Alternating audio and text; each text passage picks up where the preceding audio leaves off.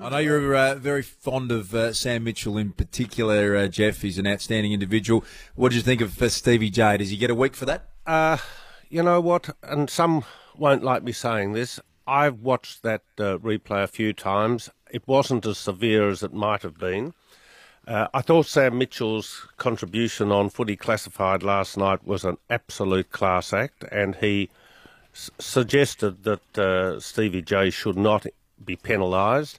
But I've got to say to you, I've watched that many times now. I think that was a cowardly act, to come up behind someone when the ball had moved on and then to put your elbow into their ribs. I think that is absolutely unnecessary, and it's the sort of thing I think that the AFL should wipe out, because you do run the risk of breaking someone's rib, puncturing a lung. I don't think it's acceptable. Obviously, it's up to the AFL, but Sam was very gracious, but I think the AFL should take those sorts of acts a lot more seriously.